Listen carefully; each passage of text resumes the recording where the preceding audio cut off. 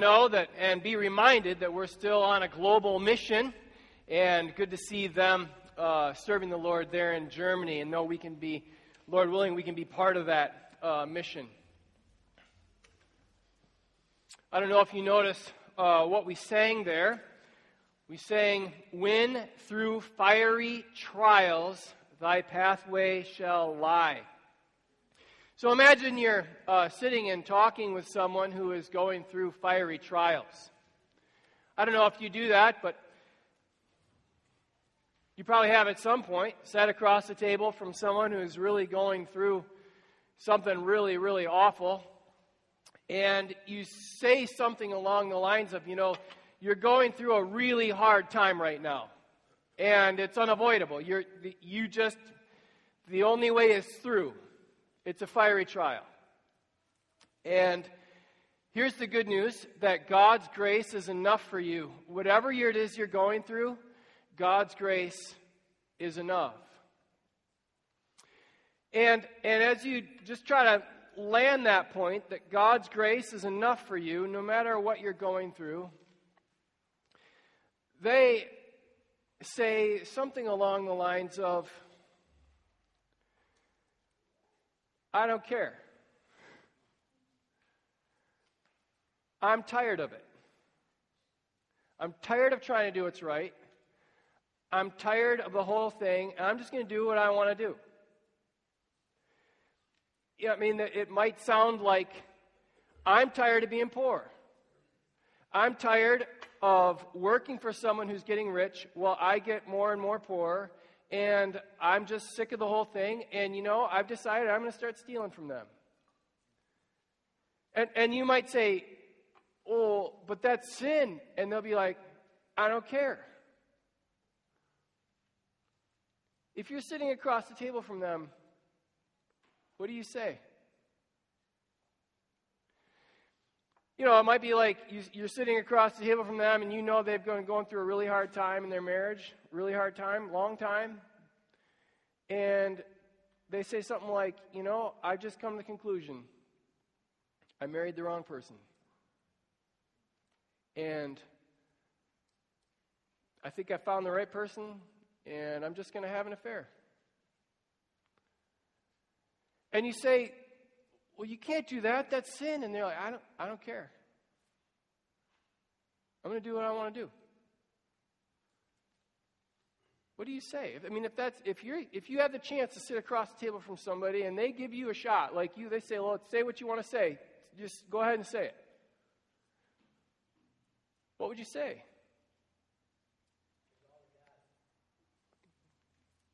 It's a good point, Damien. Yeah. Some of you might, if you're sitting across the table from somebody in there in middle school or high school, they might be saying, you don't understand how hard middle school and high school is. It's different than when you were there. They spread gossip and rumors when you were there, but they did it like one person at a time. Now they spread it and it goes viral. It's different than when you were there. And they've been spreading this stuff about me, and I've decided I'm going to start spreading it about them. And you're like, don't become like them. And they say, I don't have a choice. I have to. What do you say to someone who's like, I have to sin in order to get by? I have to.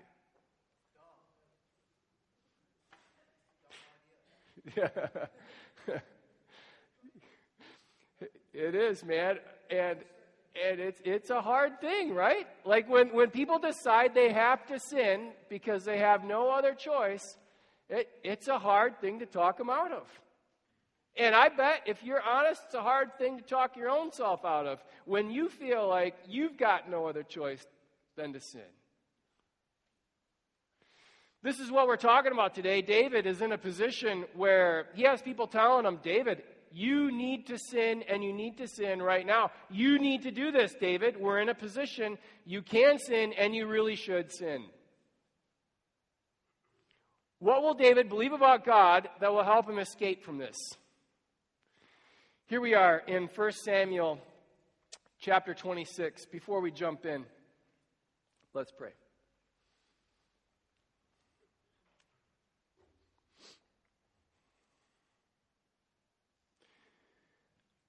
Lord, this is your word, and we are your people. So, Lord, I pray that while we're reading this and while we're talking about it, Lord, I pray that you would stand in front of me while I stand in front of them, that you would talk over me while I talk to them. Lord, speak clearly through your word. We pray this in Jesus' name. Amen. Then the Ziphites. Oh, man, when you hear Ziphites, you're like, dude, I'd want to be friends with a Ziphite. No, you're not, because David came and saved them at one point, and then they handed him over, or tried to hand him over to Saul. They are traitors. They acted like traitors at least twice, and here we are a third time. Then the Ziphites came to Saul. Who's Saul, by the way? He is the evil, maniacal king trying to kill the David and Goliath David. So there's David and Goliath David. That's going to be the guy who sneaks down into Saul's camp. Saul is the mad king trying to kill him, in case you're with us for the first time in a while. Is not David hiding himself in the hill of Hachilah, which is on the east of Jeshimon? And Saul arose and went down to the wilderness of Ziph with 3,000 chosen men of Israel. Where did he go? To the wilderness. Do people like to live in the wilderness? No, it's wilderness because no one wants to live there. It's no man's land because no man wants to make a home there. It's hard to live in the wilderness, and David is out there in the wilderness because it's hard to live there because he can get away from Saul out there in the wilderness. So Saul arose and went down to the wilderness of Ziph with 3,000 chosen men of Israel to seek David in the wilderness of Ziph. And Saul encamped in the hill of Hachilah, which is beside the road on the east of Jeshimon. But David remained in the wilderness, there it is again. And when he saw that Saul had come after him into the... Hey, where is David at this point? Wilderness. Do you think the narrator wants you to know that David is in the wilderness? Yes, he does. Now, why does he want you to know that? Well, in part so that you know that David is in a place where he doesn't want to be. David didn't plan for this, David was, in case, it's been a little bit maybe, but David was golden boy. He was exalted above his brothers. He was anointed to be king when he was the youngest, and that was weird, but he was anointed king, exalted above his brothers. He was like this combination rock star because he'd play the guitar for the king or the lyre, and he is also a war hero of killing the giant, leading the people in victory over the Philistines. This combination rock star war hero on the rocket path up the ladder, king's son-in-law, eats with the royal family, part of the royal family, rocketing up, has the promise of the throne one day. Everything is going great. That's where he was. Where he's going, he will be on the throne one day. It will all be good one day. But right now he's in the wilderness. Right now he's in this holding pattern that never seems to end. It's not where he was. It's not where he's going. He's waiting, and he's waiting, and he's waiting, and he's waiting. And he's running for his life. And sometimes when we're waiting, our patience can run awfully thin. And we can be awfully vulnerable to sin. And this is when we can sit here and say, I'm sick of it. I'm not doing this anymore. God is not moving fast enough. I need to take this into my own hands. When Saul saw that David came after him, when he saw that Saul came after him into the wilderness, David sent out spies and learned that Saul had indeed come. Then David arose and came to the place where Saul had encamped, and David saw the place where Saul lay with Abner the son of Ner, the commander of his army. And Saul was lying within the encampment, while the army was encamped around him. So there's Saul, he's the king, he's in the middle of the camp, the army is all around him to protect him. Then David said to Ahimelech the Hittite, and to Joab's brother, Abishai, the son of Zerah. Zerah, I believe, is David's sister, so this is his nephew. Who will go down with me into the camp of Saul? Anybody for an adventure? And Abishai said, let's do it, pansy. I'll go down with you. So David and Abishai went to the army by night. And there lay Saul sleeping within the encampment with his what? Spear. Have you seen that before as we've gone through 1 Samuel? Okay, so in 18:10 through 11, Saul throws this spear at David. Then in 19:9 and 10, he throws it at him again. Then in 20:33, he throws this spear at Jonathan. And then in 22:6, Saul is like spinning it, like holding it while he's complaining that no one is on his team and everyone is against him. He has this thing he's like a bully holding this spear. We said before it's like running a meeting with a Glock and your fingers on the trigger. With his spear stuck in the ground at his head, and Abner and the army lay around him. Then Abishai said to David, so they sneak in there, and Abishai's like, David, I've got a good idea.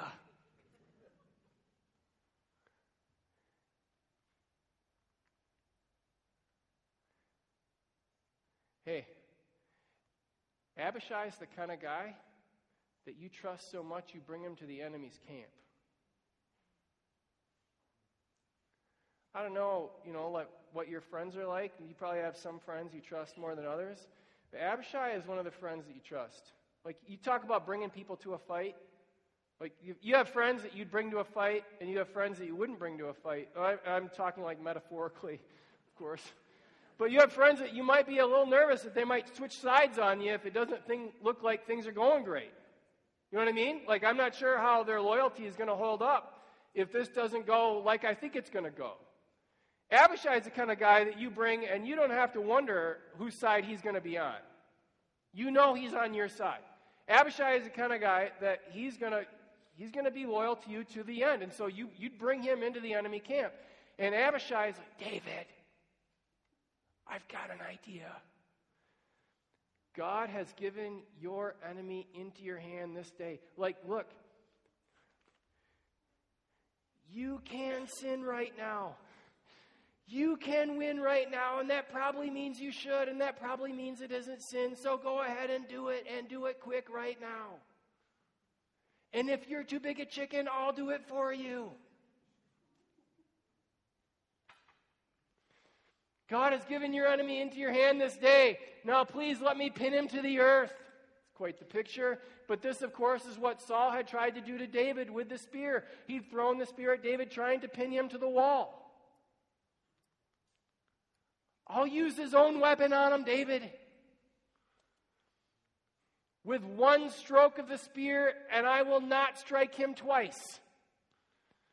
But David said to Abishai, do not destroy him, for who can put out his hand against the Lord's anointed and be guiltless? Heard about guilt last week. Maybe David learned something. And David said, as the Lord lives, watch this. David says one of three things is going to happen. The Lord will strike him like he struck Nabal, or he'll die of natural causes, or he'll die in battle, or he will go down into battle and perish. So if David is sitting across from Abishai, and Abishai is like, we can do this, so we should do this right now, come on, I'll do it for you if you're too big, like, let me, come on, it's time. What does David say? David says, the Lord will punish sin. He says, you know what? He is not going to get away with this. We don't have to take this into our own hands. because the Lord will do what is right. The Lord will punish him.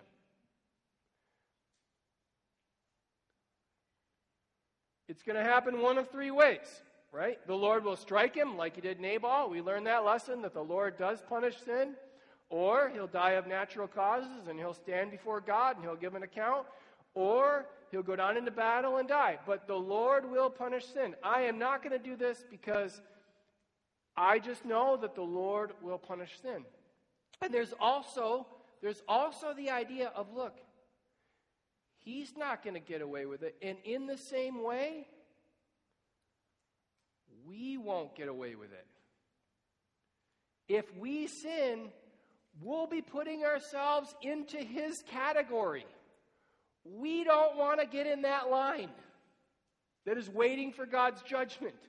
We don't want to get in that line that is waiting for God's justice. We don't want to put ourselves in the enemy camp by becoming just like the enemy. So we're not going to sin because we believe the Lord will punish sin.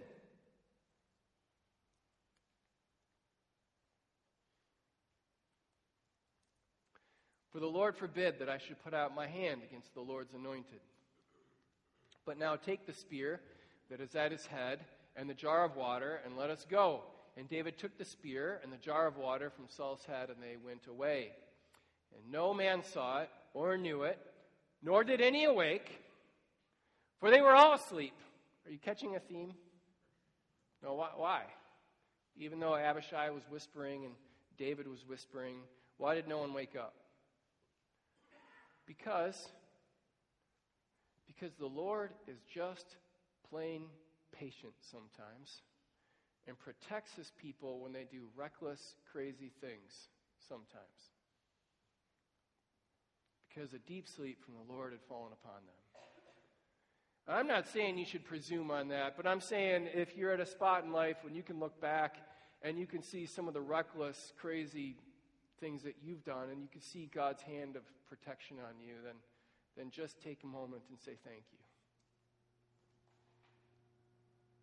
Then David went over to the other side and stood afar off on top of the hill with a great space between them. And David called to the army and said to Abner, the son of Ner, saying, "Will you not answer, Abner?"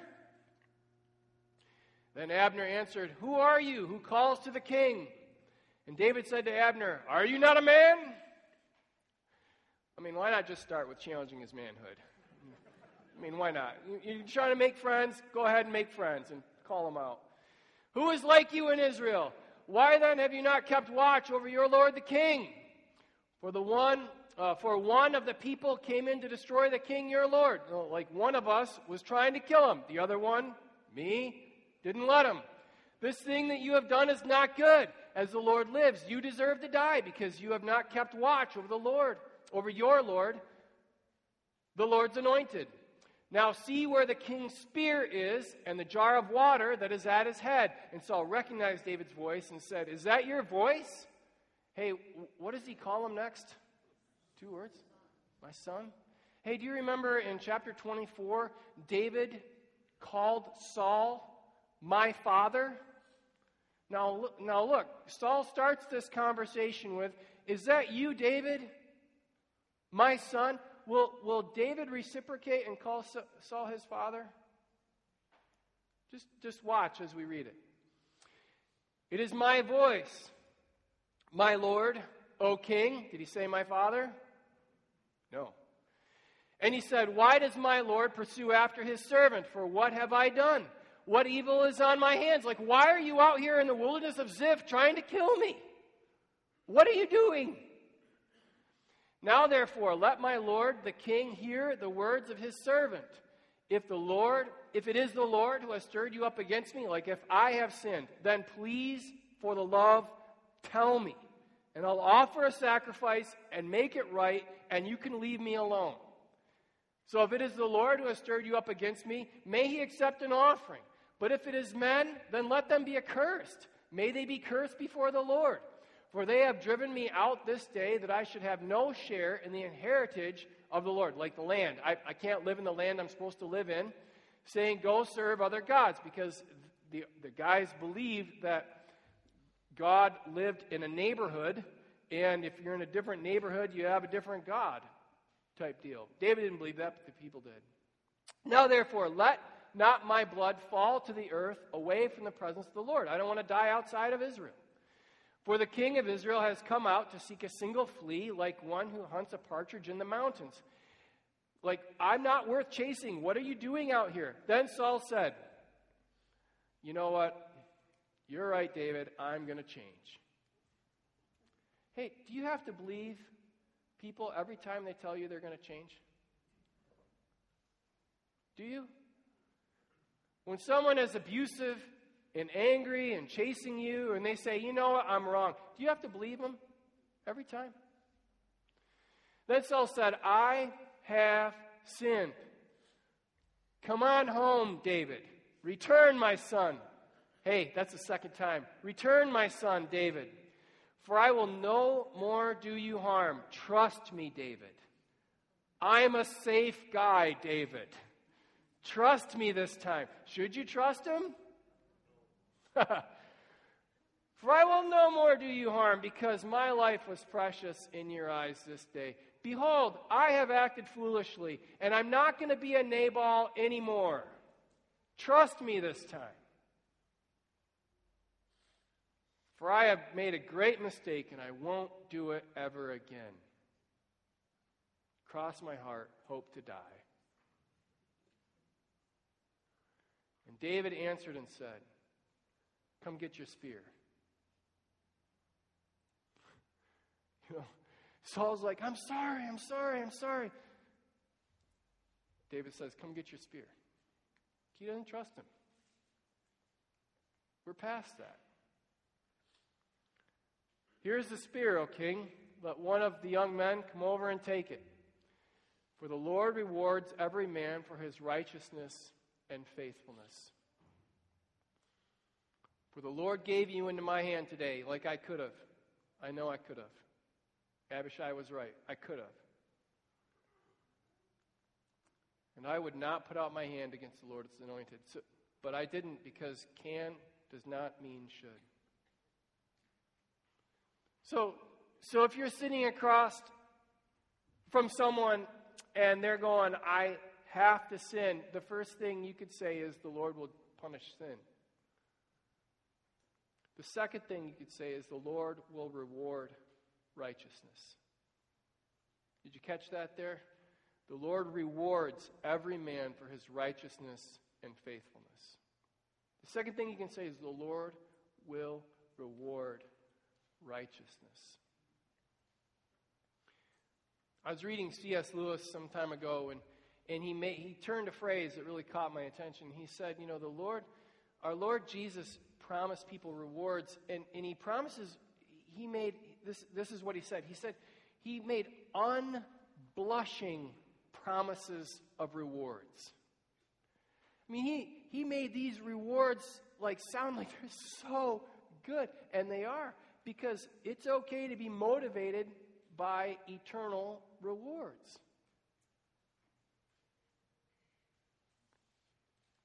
Why shouldn't you sin? You're like, well, because the Lord will judge. I mean, you're not going to get away with it. And number two,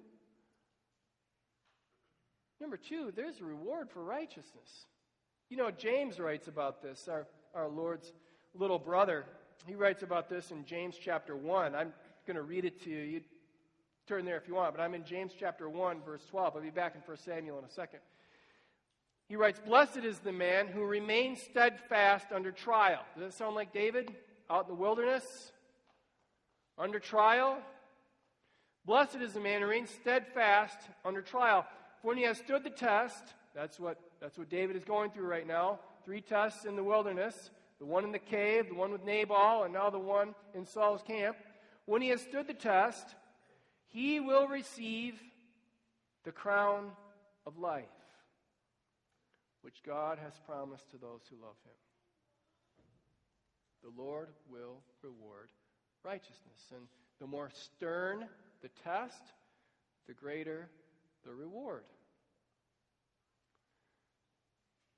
You're sitting across from them, you might say, you're not going to get away with it. The Lord sees. You might say the Lord will reward righteousness. And, well, let's keep going. Behold, as your life was precious this day in my sight, so this is David talking to Saul, I spared your life was precious to me, so may my life be precious. Does he say, in your sight? No, because he doesn't trust Saul. And Saul is, at this point, almost irrelevant.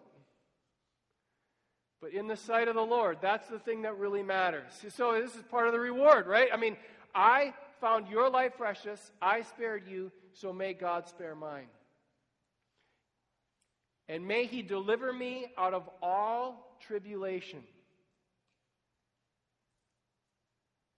including Saul, including you, including the wilderness. Then Saul said to David, blessed be you. Hey, that's the third time, my son, David. Did David call him my father?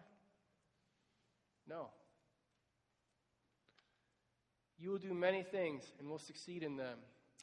So David went his way, and Saul returned to his place.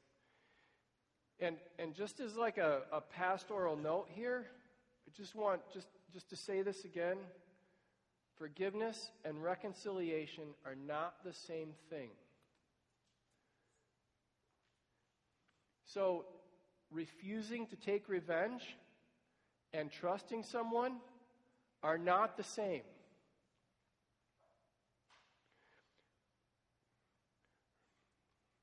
Not demanding payment for sin, that's forgiveness, and reconciling with other people is not the same. Like non-retaliation, saying, I'm not going to become like you by doing to you what you're doing to me, and reconciliation, like going home with them, that's not the same thing. It might be you're in a spot where you've been like, if I forgive them, I'm afraid I'm going to be hurt by them again. Well, I'm not saying you got to put yourself in a vulnerable spot, but if you don't forgive them, you will be hurt because you'll be on the path to becoming bitter. So forgive. Forgiveness is something we always do for everyone all the time, but reconciliation requires trust, and trust has to be earned. So David went on his way, and Saul returned to his place. Here's the last thing I'd say about the Lord, is the Lord, if you're talking to this person who like, is like, I'm probably going to sin next week, and I don't care. You'd say, number one, the Lord punishes. Number two, the Lord rewards. And number three, you don't have to sin because the Lord does deliver. The Lord delivers. This is 1 Corinthians chapter 10, where the Apostle Paul is writing to the church, and he just reminds them the Lord always provides a way of escape. You don't have to sin. But then the next verse will say, but flee. Don't just sit there in the camp holding the spear over Saul's head, wondering about it. Like, put the thing down and run. Like, get out of there. So the Lord will deliver us. You don't have to sin, but flee temptation.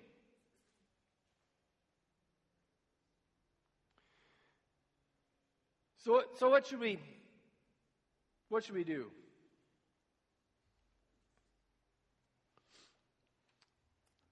I mean, if this is you, and you're like, I don't know if it's somebody else or I don't know if it's me, that like I've kind of decided I'm going to sin. I've kind of decided to steal from them, or decided some kind of unfaithfulness, or I've decided I'm going to do something I know is wrong because I feel like I've got to do it.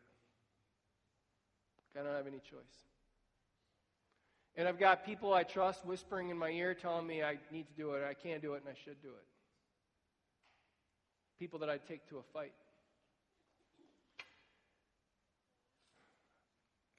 I guess what I'd say is, the first thing I'd say is just don't. I know that's oversimplistic, but I guess it's that simple, right? Like, don't. Now, just hold on to this with me for a second. Imagine that you could talk to Saul a couple hours after he dies. And you say, Saul, got any regrets? Think Saul might have some regrets? Saul started out well and then ended up fighting God for control of his future for the rest of his life. Got any regrets, Saul? I think Saul would have some regrets. I think he'd say, man, I'm only remembered for how I was fighting God. I think he'd also say, it never really worked the way I thought it was going to work. All this time I was fighting God, it never really worked out.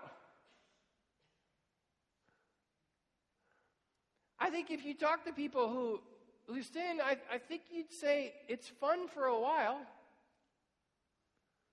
but it never really ends the way you hope it will.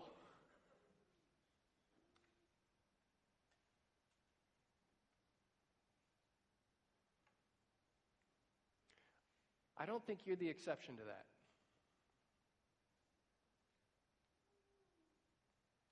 It might be fun for a while. You might feel in control for a while. But it's not going to work out the way you think it will. First thing I'd say is don't. Second thing I'd say is, man, learn from Saul and surrender. Learn from Saul and surrender. Learn from David's positive example here and surrender. Surrender to the Lord. We get language for this when we learn about how Jesus is called the Christ. The Christ is the Greek translation of the Hebrew word anointed, and it means king. It means the anointed king, the messianic king. And so you surrender and say, you know what? I am not in charge. You are.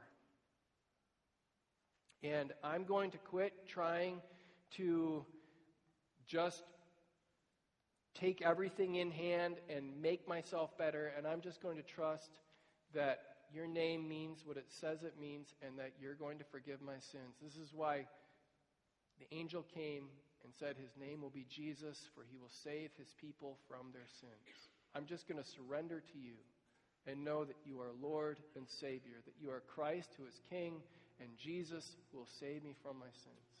I'm just going to surrender to you. Because the way I'm doing it isn't working.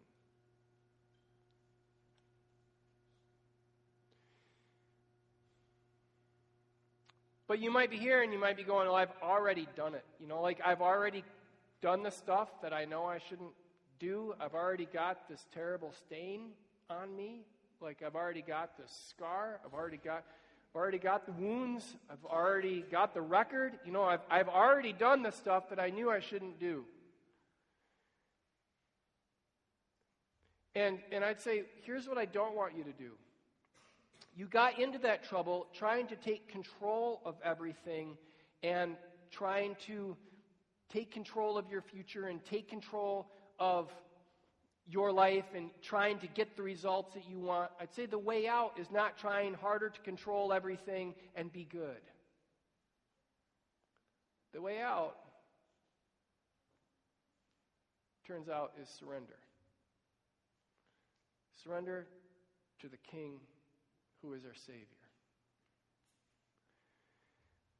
And so we read, as Paul writes to the church in Corinth, this is just about surrender.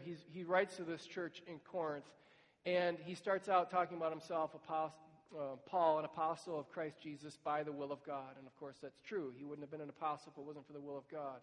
And then he says, to the church that is in Corinth. And listen, Corinth, we don't have anything on Corinth in terms of perversion or waywardness from God. Corinth had it all. And this is a church that had done it all. He writes, Paul, an apostle to the church of God in Corinth by the will of God. And then he says, to the church in Corinth,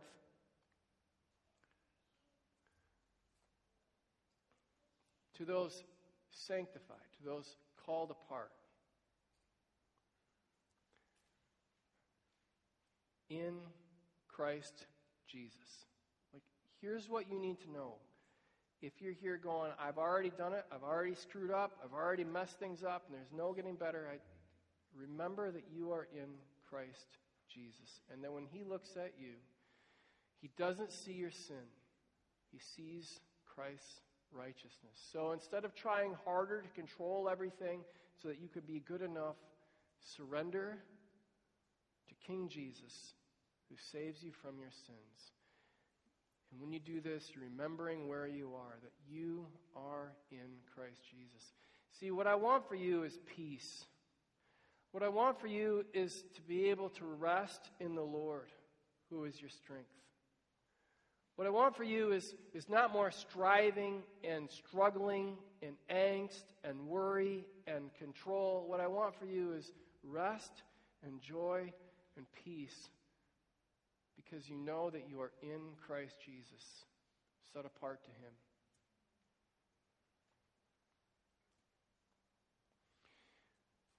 This will help us sing, "It is well."